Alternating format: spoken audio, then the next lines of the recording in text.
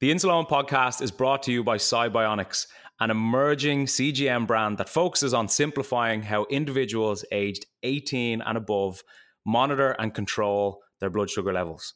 Upon becoming available on the market, the Cybionics GS1 CGM has helped users worldwide navigate the complexities of diabetes management with more confidence and peace of mind.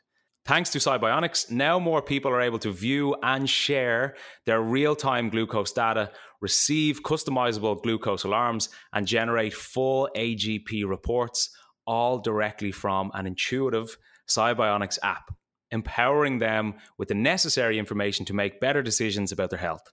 Cybionics combines data accuracy and comfort of wear, which is important to us all, with a feature-rich app.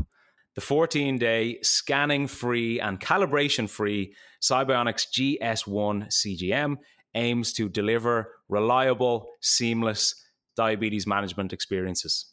For more, check out cybionicscgm.com. How's it going? It's Owen here, and this is a bite-sized episode of the Insuleoin podcast, Redefining Diabetes. Every week, we'll dip back into the episode archive and get you to think and reflect once more about some of the things we've learned from the podcast over the last few years. It could be some diabetic wisdom, advice, a great guest, or even a hypo story. So enjoy this bite-sized episode of the Insuleoin podcast. It's actually one of our most popular episodes we've done. We've talked about alcohol and diabetes before, and Janine wants to talk about drinking with diabetes too. And Janine says, hey, I am a 29-year-old type 1 diabetic and have been living with it since I was 9 years old. I listened to your podcast about diabetes and alcohol because I feel like I used to be able to drink with alcohol, but now I can't, which totally stinks when you're out socializing and having dinner with friends. I was just like you and never let diabetes stop me from going out with my friends drinking. This was only a year ago. I love a simple tequila with seltzer or a glass or two of red wine or a Bloody Mary. You're a big fan of the old tequila, Owen. I absolutely love tequila. Mezcal. Casamigos Mezcal. Mezcal. Oh, unreal. The part of the podcast when you said that you used to be able to go out drinking and eat foods like pizza when you got home and would wake up completely fine used to be my case. I used to always order Taco Bell, eat it without insulin, and then go to sleep. Side note, have you ever had Taco Bell in your time in the States? I actually think I got it once. Never and had it was horrible. So it must have been, I think it was probably a bad meal or a bad one of the bad. Owen is stressing in case awful. Taco Bell want to sponsor the podcast. I'm here backtracking. I love Taco Bell. No, it was really nice. It was only messy. Now I feel like sometimes when I drink alcohol, my blood sugar rises throughout the night and doesn't come back down on its own when it used to. The past few times I went out to have a drink or two of just tequila or wine, I would find myself spiking. I will then freak myself out trying to decide if I need a correction or not. The past few times I need a correction before bed. However, I get so scared to take insulin because of the plummeting load that alcohol can cause to happen. However, I also do not want to stay high throughout the night. Do you recommend giving corrections or half corrections when high, while drinking, or day drinking? Lastly, I'm still unsure how to handle drinking and eating during the day. I never know if I should do a full bolus for the meal or maybe only half. I know obviously that if I don't give any insulin at all for the meals, I will spike through the roof.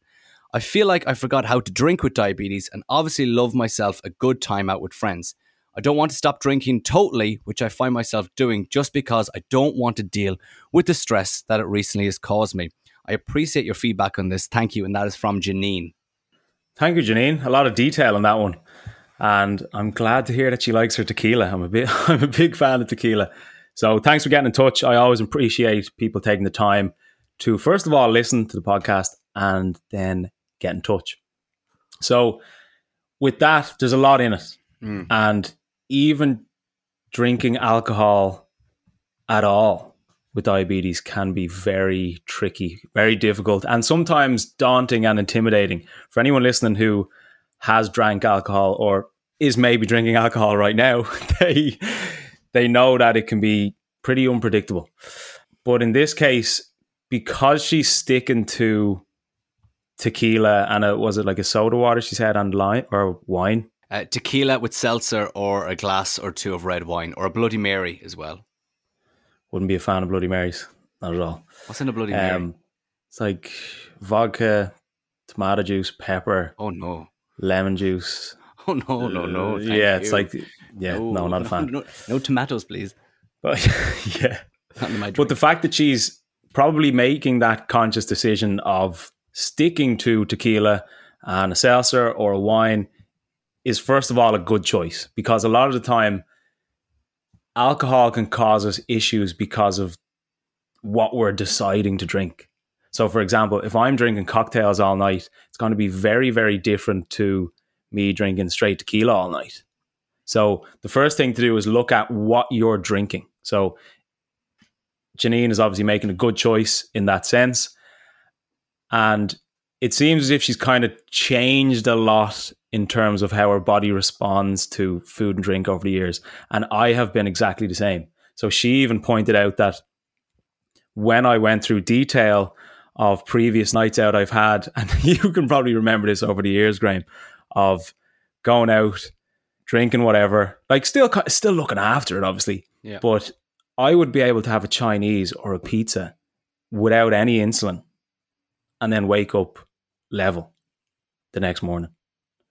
Now, that's obviously down to the fact that excess alcohol can cause your blood sugar to plummet. And that's what Janine said in this email. So if you're counteracting that plummet with food and no insulin, they can hopefully balance themselves out. Now, that's what had worked for me. Doesn't really work for me anymore. Didn't really work for me in New York. It seemed to have changed around slightly. But our priority while drinking is always to avoid low blood sugar, particularly when we go to bed, because after a night of drinking, as I said, your bloods can plummet, and she's obviously noticed that herself. So in terms of kind of seeing that spike with the earlier drinks and then continuing to stay high, I would be of the standpoint to almost hold off on the insulin there. I hate high blood sugars. I really, really, really don't like my blood's high. I always try and avoid that at all costs, kind of just day to day. But when it comes to drinking and that risk of plummeting through the night, I would be more comfortable, I'd be more confident holding off on taking a correction before I go to bed. Because let's say, for example, I go to bed after a night of drinking and my blood sugar is 10. It's not overly high, but it's higher than I would like. I personally would feel more comfortable going to bed with that 10, knowing that I had alcohol in my system and kind of riding out that high for the night, instead of trying to get the 10 down within range quite quickly and then running the risk of combining that insulin correction dose with the alcohol and then plummeting. So it would probably depend on how high Janine is and how comfortable she is being high through the night. Obviously, I always preach prioritize your overnights.